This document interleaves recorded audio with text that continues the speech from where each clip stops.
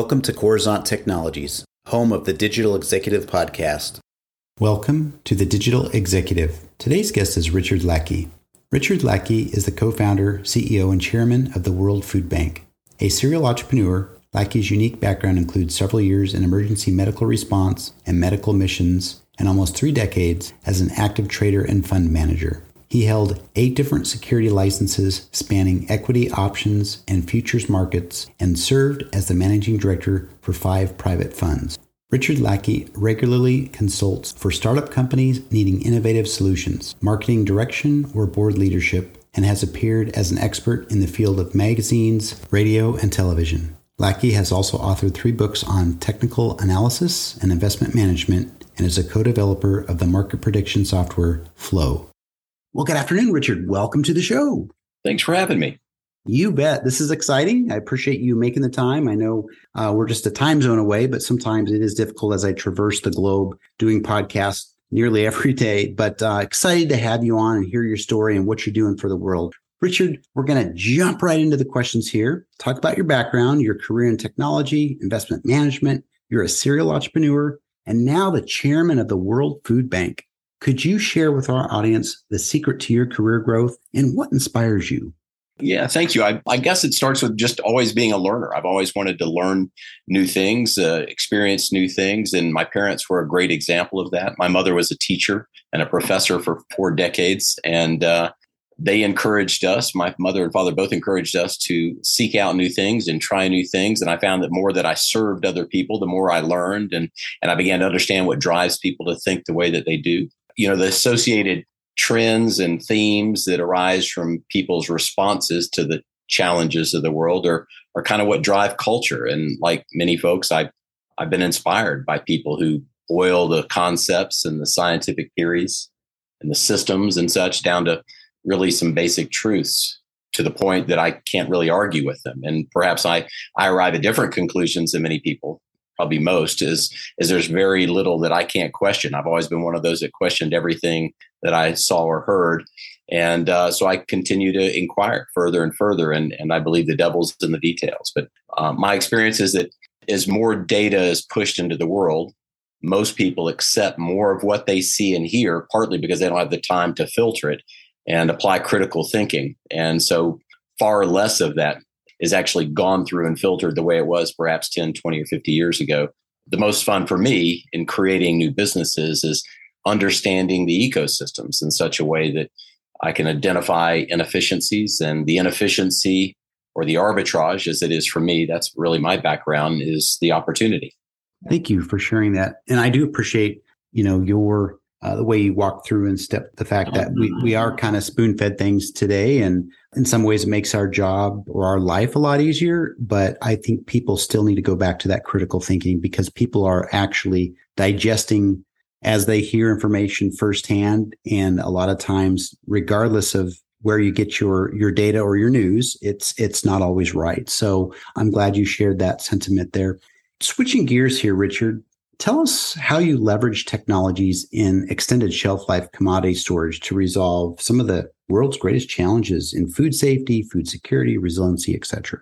To many folks, it may sound kind of boring. And quite frankly, to me, originally it did as well. But when you realize how profound it really is and how it's changing the world, it's kind of interesting to me and hopefully to other folks. But we found essentially a fairly simple technology that allows us to store dried grains and pulses and even fruits and vegetables for 15 or 20 years or longer.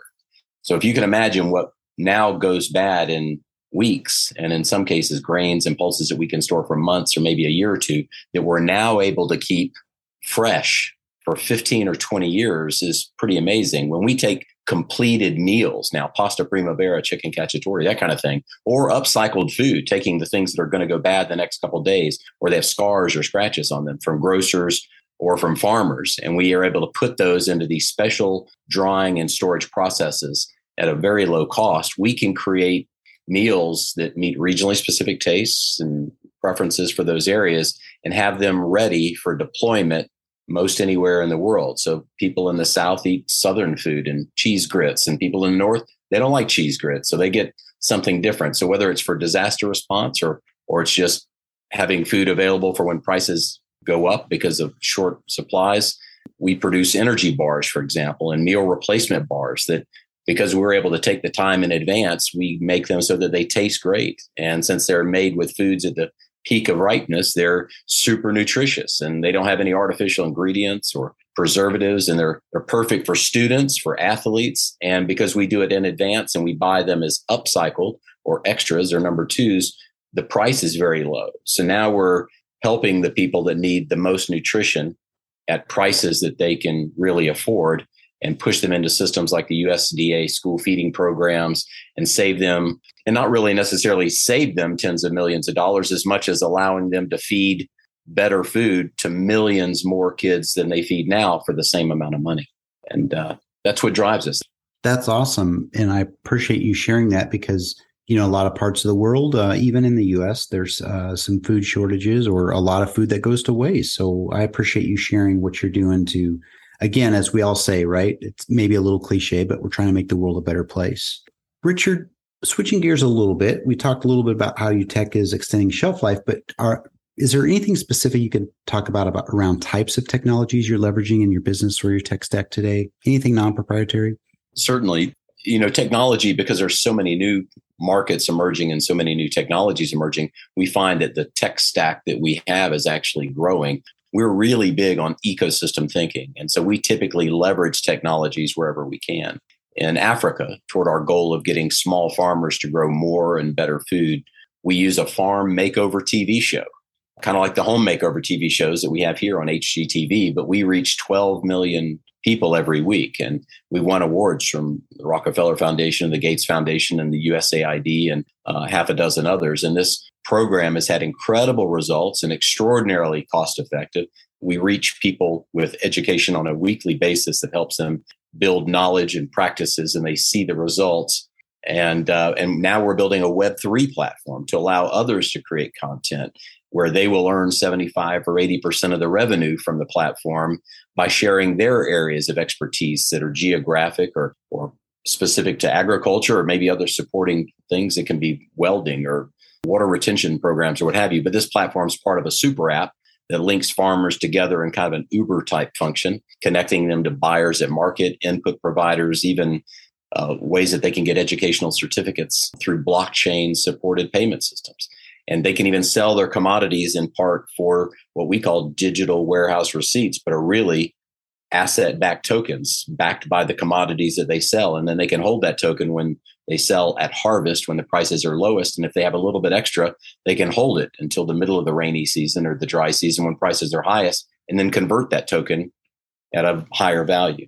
So it's a stack of those many different technologies that are allowing us to reach more people in a systematic way, where we're giving them access to inputs, financing, markets, and everything, all from a super app type model that literally 10 years ago we would never even have thought of. Thank you. I appreciate that. And you're right. The last 5 years, especially during the pandemic, we've seen just incredible leapfrogs of the technology being used. And so I appreciate you sharing and delving a little bit into that, especially the blockchain aspect of it, which, by the way, our platform is built on blockchain Web3. So it's exciting time, I think, for us to be living in. So again, Richard, thank you.